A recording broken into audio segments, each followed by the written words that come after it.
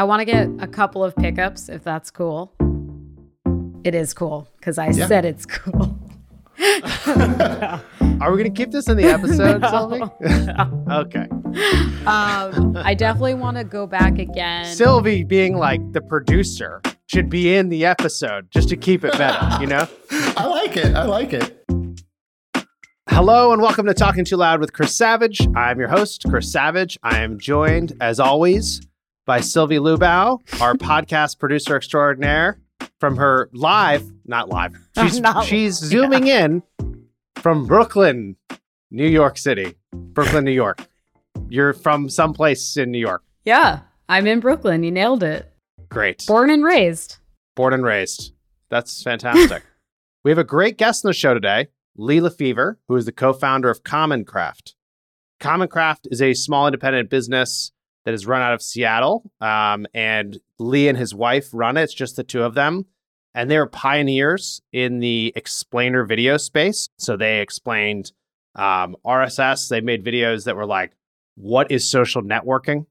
And social networking was just happening. Lee talks about this in the interview, but Twitter, he made a video to explain what Twitter was because no one understood it.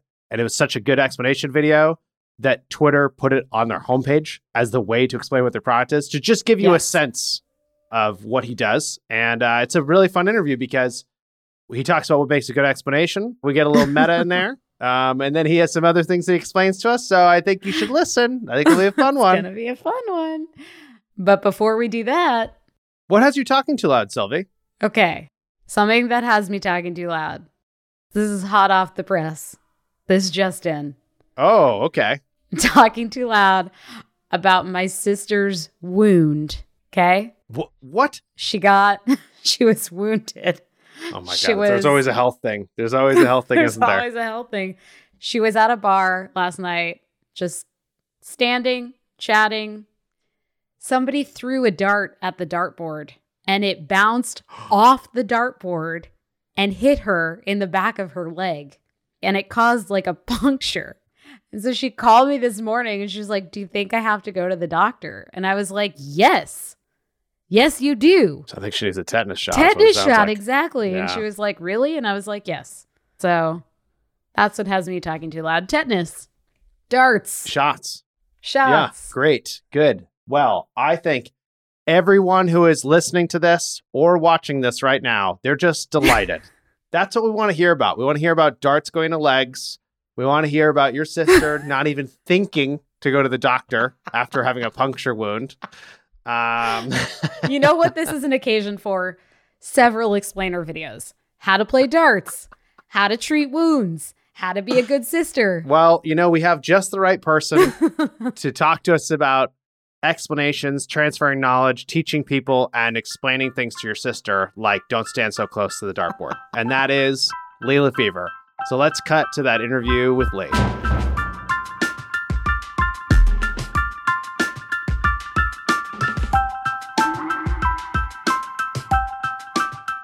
All right, well, welcome to the show, Lee. So excited to have you here. It's great to be here, Chris. It's been too long, my friend. It's been too long. It has been. I think the last time we saw each other face to face was in Seattle many years ago.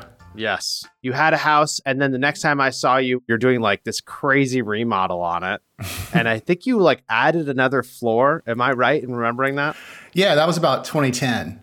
Okay. I don't know exactly when that was, but one of my best memories from that house is you and Brendan showing up in Halloween costumes. And like, oh, yes. Both of you were like Vikings. Yeah. Oh, my God. Yes, we were in Seattle and went to a Halloween party. Yep. And somehow we ended up with Viking costumes. And then we wanted to see you. I feel like I have a photo of that we can find. But anyway, well, here we are now on the show. And you already got me talking too loud. But what's got you talking too loud these days, Lee? I've just been reading this book, Norwegian Wood, which is kind of a fascinating book. I live in a more rural place now, and the book says that a lot of men reach a point in their lives where they become more interested in wood. And I feel like I feel like I'm approaching that right now because I have a wood pile that needs to be split. I just built some garden beds with my wife for our garden. Wood is just becoming a bigger part of my life, and I'm here for it. What have you learned about wood? Well, I'm not a woodworker. I don't have the right tools for being an actual woodworker. But, we build fires a lot. And building a fire is something like, you don't just like learn how to do it and suddenly you're perfect. It's like a lifelong thing. It's like you always improve. And so that's one of the exciting things is learning about that, learning about fireplaces, learning about how to build an efficient fire. And chopping wood is fun. It's one of those things that they say in these books that it takes all your focus. Like it's almost like meditating. Like when you're chopping wood, if you don't focus on it, then you could hurt yourself. And so I love chopping wood. That's like one of my hobbies now. And it's physical and it allows me to be outside and it just kind of clears my mind. That's awesome. And yeah, it's funny you say that. I know a lot of people have gotten into wood. I myself have a giant wood pile to make fires. And there's a joy in realizing that it does take like practice and skill to get good at making a fire, right? Of like not putting too much on there at first and smothering the thing and letting the flames get just so, and you get into the positioning. And I'm not chopping my own wood. I just get it dropped off in the driveway and it takes like 4 hours to get it into the house. Well, ours gets delivered, but they're still really big pieces. So I got to chop those into smaller pieces. It's like breaking rocks into smaller rocks. That's exciting. That's great. Well, I'm glad we started with this. I'm glad this is where we are. It's a strong foundation, wouldn't you say? A strong foundation. Oh, nice. Another strong foundation. Let's talk about Common Craft. All right. So Lee, for those who don't know, what is Common Craft? When did it start? Tell us everything. All right. So Common Craft is a small company. It's really just my wife, Sachi, and I. And we're known for making explainer videos that take something usually technology related and explain it in about 3 minutes. And we're known as one of the pioneers of the explainer industry. I say in the YouTube age, starting in 2007. And the way it happened was we were both into social media, the early days of social media, and really wanted people to adopt it and saw that there was an explanation problem, that people were not using these free and amazing tools because they didn't really understand, why would I use a wiki? What is RSS? What is social networking? So we thought if we could make videos that help people understand what these things are and why they could matter to them, that it might be good for our consulting, which is what we were doing at the time with Common Craft, was doing online community consulting. So we just didn't have any experience in video, didn't have any pro tools. We were making videos in our basement with floor lamps and that sort of thing. And the first video we made was called RSS in Plain English. And it was meant to explain RSS. And at the time, blogging was a big deal. Every blogger wanted people to subscribe to their RSS feed, but didn't have a way to show people what in the hell an RSS feed is and why they should care. So we made a video and then put it on YouTube. People embedded that video on their blogs so they could finally explain it. And that video really was the start of something that changed our entire careers. We suddenly became known as video producers and the pioneers of this new sort of genre of videos that uses, at the time, paper cutouts on a whiteboard. And as a two-person company, it was just a world-changing thing to put this video out there and suddenly become known as video producers. And then within a couple of months, we were hired by Google to make a video called Google Docs in Plain English, and worked with a lot of companies after that. And that was just the original start of it all, was just this fun idea. And it kind of went from there. What do you think makes a great explainer video? I think the biggest thing is that it really has to be focused on making something easy to understand. It's not just about marketing or selling or look how cool we are. It's I'm going to move you from a perspective of not understanding to suddenly realizing that you've been missing the big idea. I think that's the goal. Often, I think that the best explainer videos are 2 to 3 minutes. They can be shorter depending on the content. And I think they've got to engage people right off the bat and talk to them in a way that says, this is a problem. This is something that is missing in your life, that once you get it, it's going to change everything. I often say that the formula is meet Bob. He's unhappy and has problems. Oh, look, Bob found a solution. Don't you want to be like Bob? Like, it's really a basic formula of kind of showing, I like to say a story involves people, like showing someone go through a process where at the end they've reached a goal of understanding something. And for the viewer to say like, okay, I followed that. I want to be like that. I want to get there too. In terms of marketing, I really think that the best explainer videos kind of set that foundation of understanding where they don't have to know the details of the technology or the features or whatever. They understand it. And if they understand it, that hopefully motivates them to keep learning and to read the website and to actually dive into it. I call that like becoming a customer of the information. Like, oh, now that I understand crypto, now I'm going to, invest or buy an NFT buy a bunch or of whatever. NFTs. Yeah, of course. Yeah. Yeah. It's like, listen, that's the big if you make an explainer video for crypto, that might be my first NFT purchase. I'm just saying. Oh, yeah. It's come up a bunch on the show. Oh, you're saying he should make an NFT of the explainer video of crypto, and it's free for the world, but you would buy the rights to it. That would be amazing, Sylvie. That wasn't it. But okay. But I like it. So you made some of the very first, most fundamental explainer videos that were in the internet era. What did it feel like to be a pioneer in the space?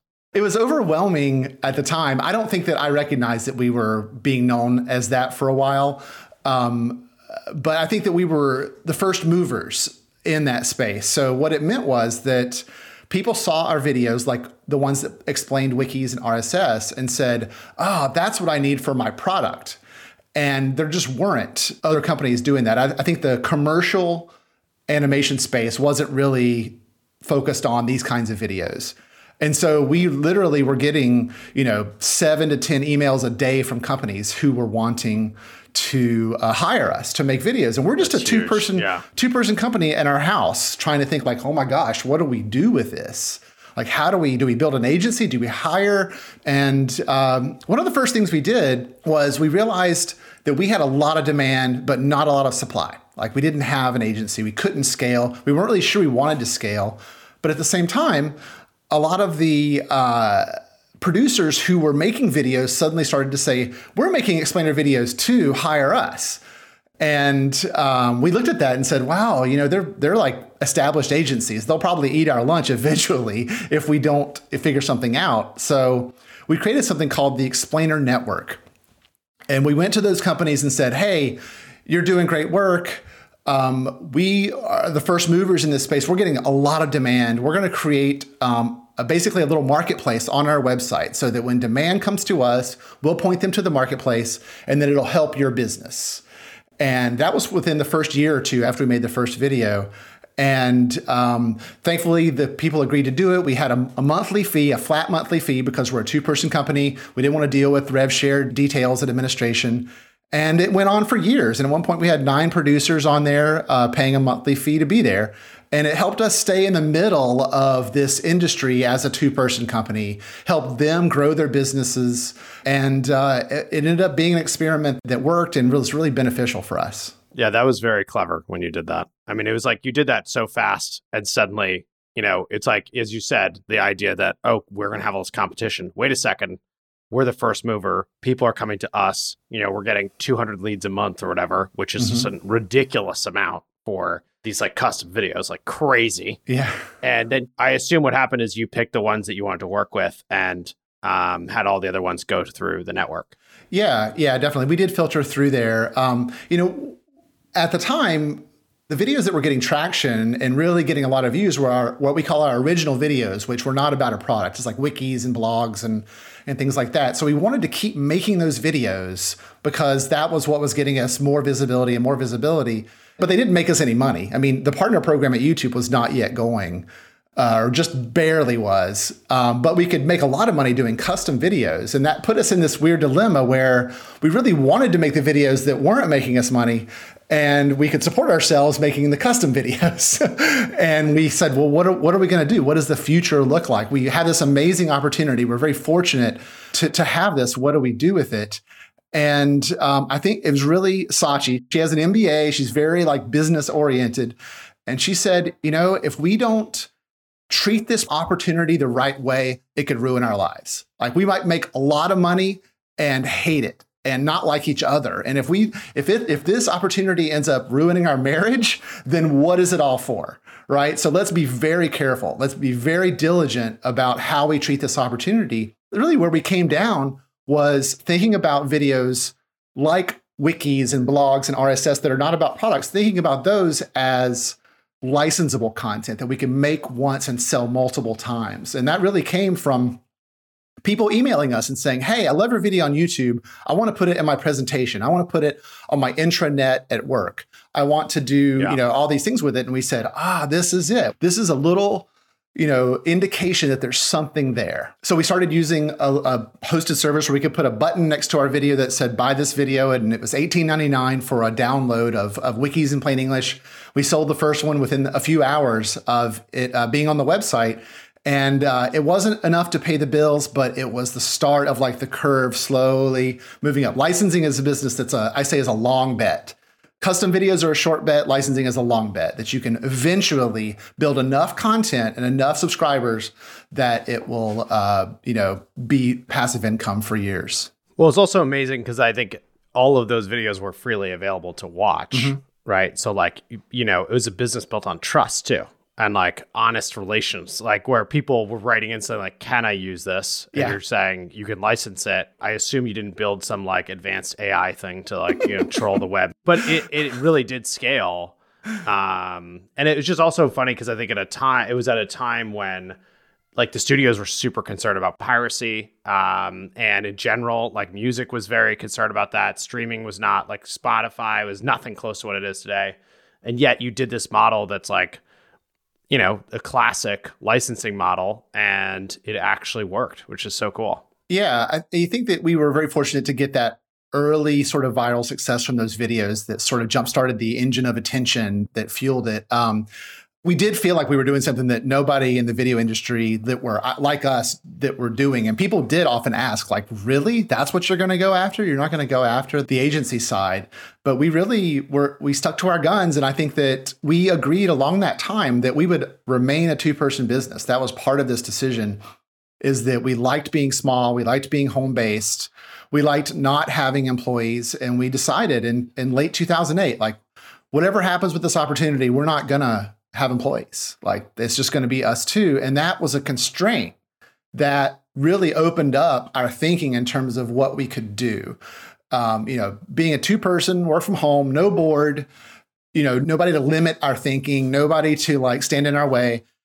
We could do whatever we wanted. And we really wanted to seize that opportunity to experiment and to, be prepared to weather a storm. I think that ultimately we said, if this doesn't work, we can reduce our expenses because we're just two people living at home.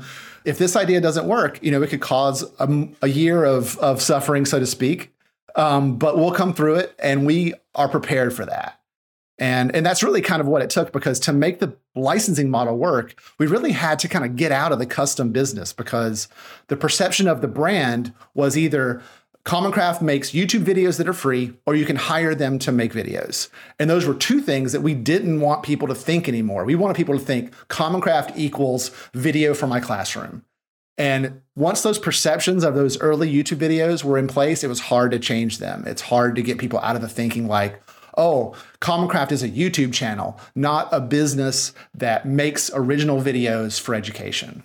And it seems like that plays into also like the long-term versus short-term thinking, right? Like you're like, so, because it does take time to change and evolve a brand. And I think it also seems like even saying you're going to be two people indefinitely was another constraint that also played into this. Like, well, if we are only two people and we want to support ourselves, like we could ramp off the custom videos faster and take a personal cut in terms of like, vacations and other things that we're doing like directly, which would give you the freedom to build a long-term thing. Yeah, that's right. I mean, obviously, there's only so many hours in the day. Every time we're doing a custom video, we're not working on licensing. And licensing was the thing that we were trying to build over time. So we had to say no a lot. And we're very fortunate to be in a position to do that. But that was one of the hardest things. Like, I said no all the time. And I felt bad because sometimes we were approached by companies that I was like, wow, this would be amazing. I would love to do this, but I can't do it. Like, we're focused. Like, I think that the agreement between my wife and I was really kind of rock hard that like, this is our direction. We're going to do it for years to see if it can work. Because if it can work, then we'll have, the lifestyle that we want. Like, I think we're huge believers in applying business strategies that look after your health and the way you think about things and how you use time. And as a 2-person company that's super agile, we saw the potential to do that. That's awesome. What advice do you have for someone who's in the long-term bet, short-term bet, like conundrum when they're trying to figure out what to do? Yeah, it's tough. I mean, we did both for years. We did the occasional custom video while we were doing our other videos. And it was a lot to do, but I think that just flipping the switch wouldn't have worked. Like, we had to those curves had to kind of cross at some point. And I think doing both was good, but always being focused on what you're really, really trying to get to, because that short-term custom video money is seductive. Like, there's no doubt about it. I think, like, for us, it really was thinking a lot about our expenses and what kind of storm we're willing to weather in order to test this fully, like to see if we can do it. And having a relationship with the co-founder or with the team that everybody is in agreement on the vision and what it's going to take to get there. It's almost like the opposite of, well, it's not the opposite of it, but I think of it like with a traditional startup where people say, I'm going to have to work 80 hours a week, but I believe in the vision. I believe in what this is going to create, and they're willing to take that sacrifice. For us, it was just, a husband and wife saying that we can reduce our expenses enough to make it work. And I mean, obviously, you made that decision to have it be the two of you, and that created a lot of constraints. Most people wouldn't think, I think, to even consider the downsides of like scaling a business, because there are many, and what it would be on you personally, what it would be on your relationship and your life. And you made that call, and then you actually got it to work. We on this show have talked a lot about scale, a lot about growth, and your story is so different and so unique. And actually in 2020, you wrote a book about this, Big Enough, Building a Business That Scales with Your Lifestyle, which is a great book. I loved it, as you know.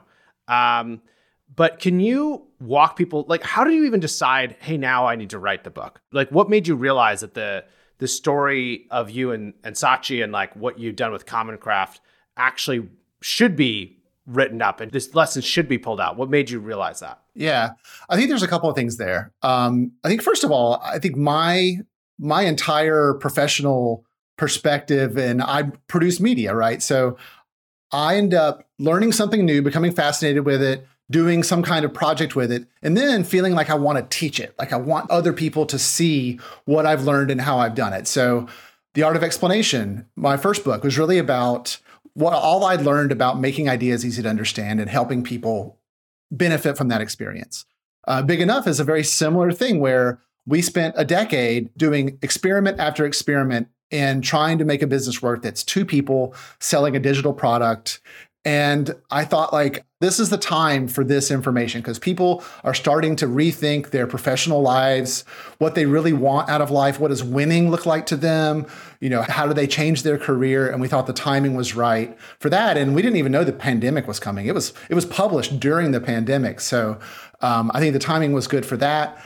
And this is maybe a little bit selfish, but I also think that I wanted to tell my story. Like I wanted to get that part of my life in a form that's shareable and becomes a part of my history. And then whatever I do after that is maybe going to be the next thing. And we're actually involved in that now. But I think that those are the things. The next thing. Yeah. What's the next thing? Well, in 2017, we purchased property at a place called Orcas Island, which is off the coast of Washington State.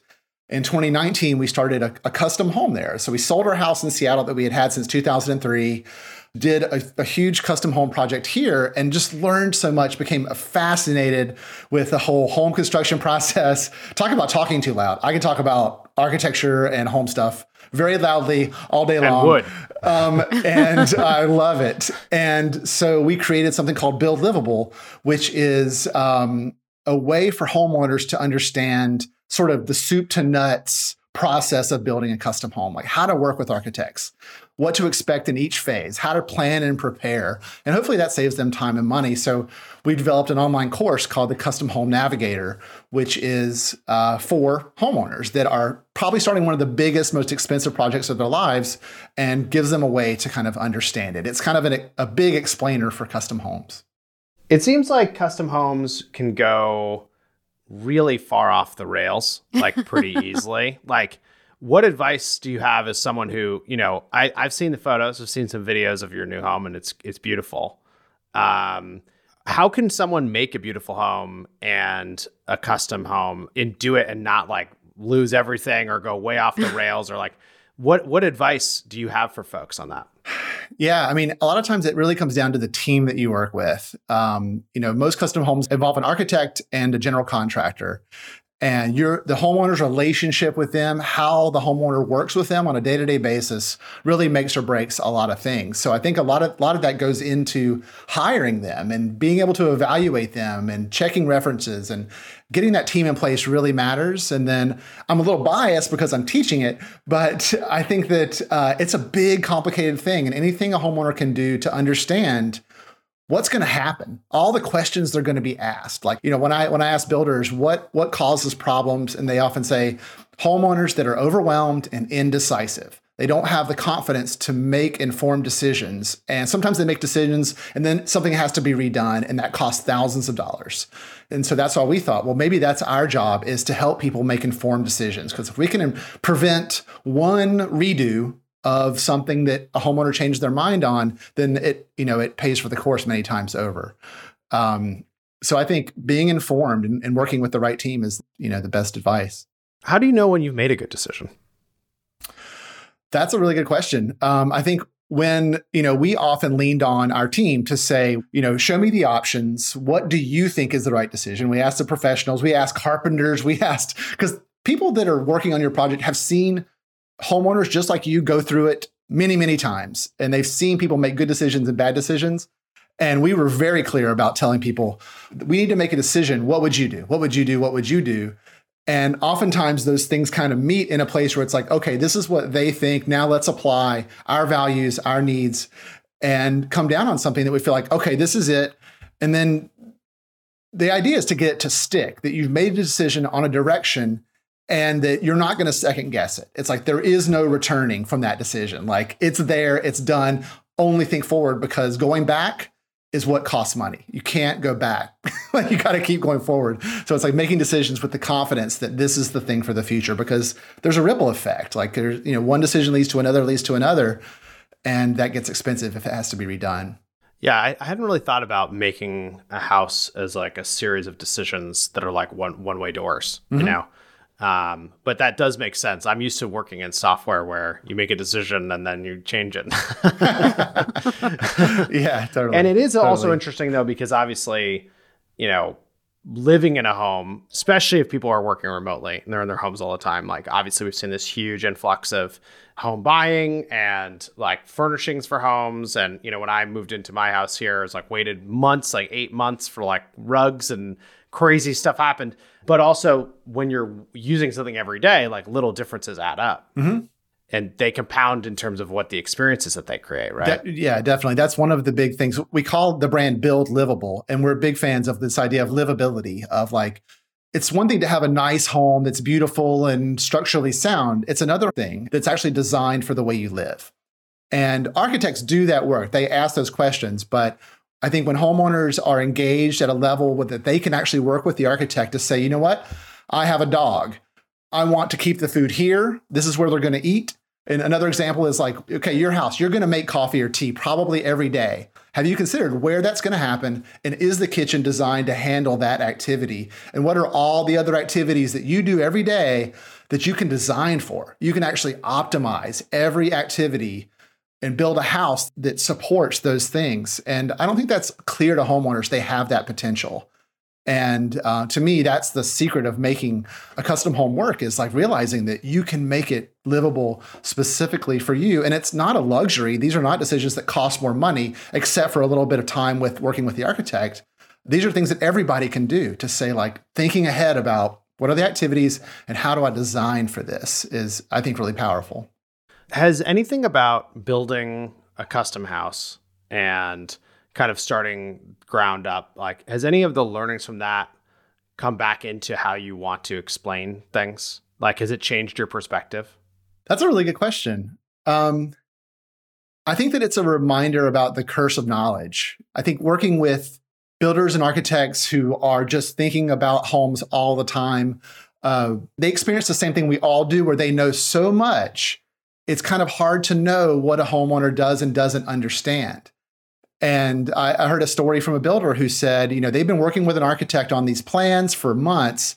And then he took a look at the plans and said, well, the house is going to be like this. And the homeowner said, I don't want that. That's not what I want. And it was this kind of idea where they were not experienced reading house plans and imagining what it could look like. And to me, that's an explanation problem. That's like something was happening in the relationship with the architect where they weren't comfortable asking for clarification, or the architect was not great at making that easy to understand. And it's just a reminder that explanation is the problem everywhere. Yeah, and the curse of knowledge can stop you from explaining things clearly. It's funny because even during this, right, Sylvia's sending me messages and she's prompting me to make sure I hit questions with you that I know the answer to because I know your story so well. And as you're saying this, I'm like, wait, it's even happening right now. And this, just to make sure. Oh, you had to make it meta. I had to. I love it. No, but it is. And it's funny because, like, we've had guests on the show that Savage knows really well. We've had guests that he doesn't know really well. And you can tell absolutely when there's like a history and a friendship there. I'm like, ask the obvious question. Yeah, she's like telling me to ask something. I'm like, I know the answer to that. But the truth is, it's a good point, which is like, if you're listening and you've never heard your story before, like our listeners never heard the Common Craft story and your story and Sachi's story, then of course they want to know those basics. And back to good explanation, like if we didn't have it in here, it wouldn't work. So yeah, totally. Good job, Sylvie. Yeah. That's the place to wrap up. It is, I think. With a pat on my back. Lee, dude, it's been so good to catch up. We have to do it in person at some point soon. I don't know when I'm next coming to Seattle, but I want to see this house. Oh, we would love to host you guys. Bring the family. Just let us know. We'll make it happen. Where can people find you if they want to learn more or connect with you? Sure.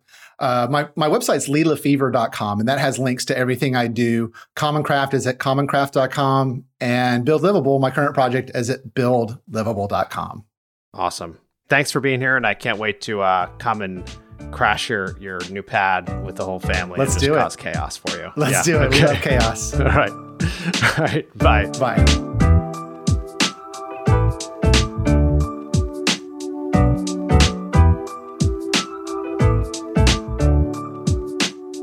Lee is such a nice guy. I mean, inviting my whole family to his house, like, think about the chaos that would ensue. 4-year-old, a 6-year-old. Me, I get hangry all the time. I'm constantly hangry. I'm constantly raiding people's snacks. This is what he would be signing up for, but he seems just so happy and lovely to let that happen. I know. And just a great explainer. He is. A great explainer of things. He really is. What'd you think about the whole curse of knowledge kind of conundrum? No, I mean, I think it is real. And it's funny. I was making that joke that you were like messaging me throughout the episode, but you actually were. And the things you were messaging me. Yeah, it wasn't a joke. Yes. It was real. It was very real. But the things that you were messaging me about making sure we had the episode are some of the most fundamental things, which I had forgotten people don't know. And I think it is very, very real. And it's something that you have to work against in order to make things simple when you communicate, in order to say things that resonate, right? Like if you want to do that and people can't follow along, it's never going to work. So you have to figure out how to combat the curse of knowledge. Yeah. And something else I thought that was interesting was just like the idea that explanation is subjective and that like one person might not understand something that somebody else does. And so it's kind of a tall order when you think about it to make an explainer video that a lot of people that cuts through. Thank you. No, I think it really is. Getting things to their essence, getting things to be really, really simple, putting the just most fundamental basics in there. I mean, it's funny because he was talking about cryptocurrency. We talked about this a lot of the show. We talked about NFTs, all this stuff. But the truth is, when he said that, I was like, is there something that I have seen that is the truly simple explanation of what these new things are? And I would say, no, I don't think I have.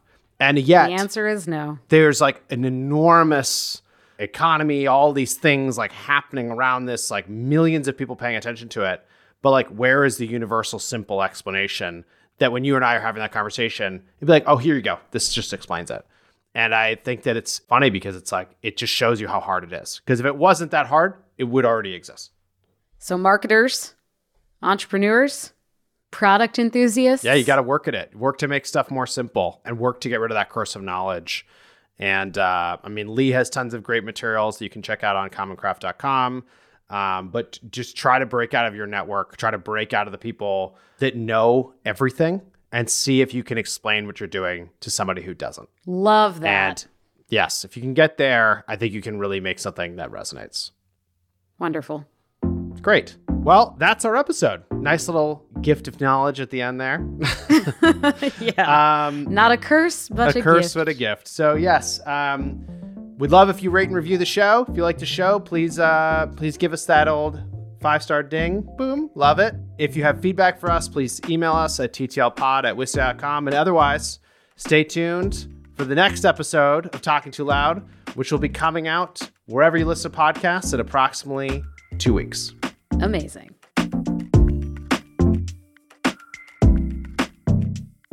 Talking Too Loud is brought to you by Wistia, hosted by Chris Savage, produced by me, Sylvie Lubau, along with Adam Day.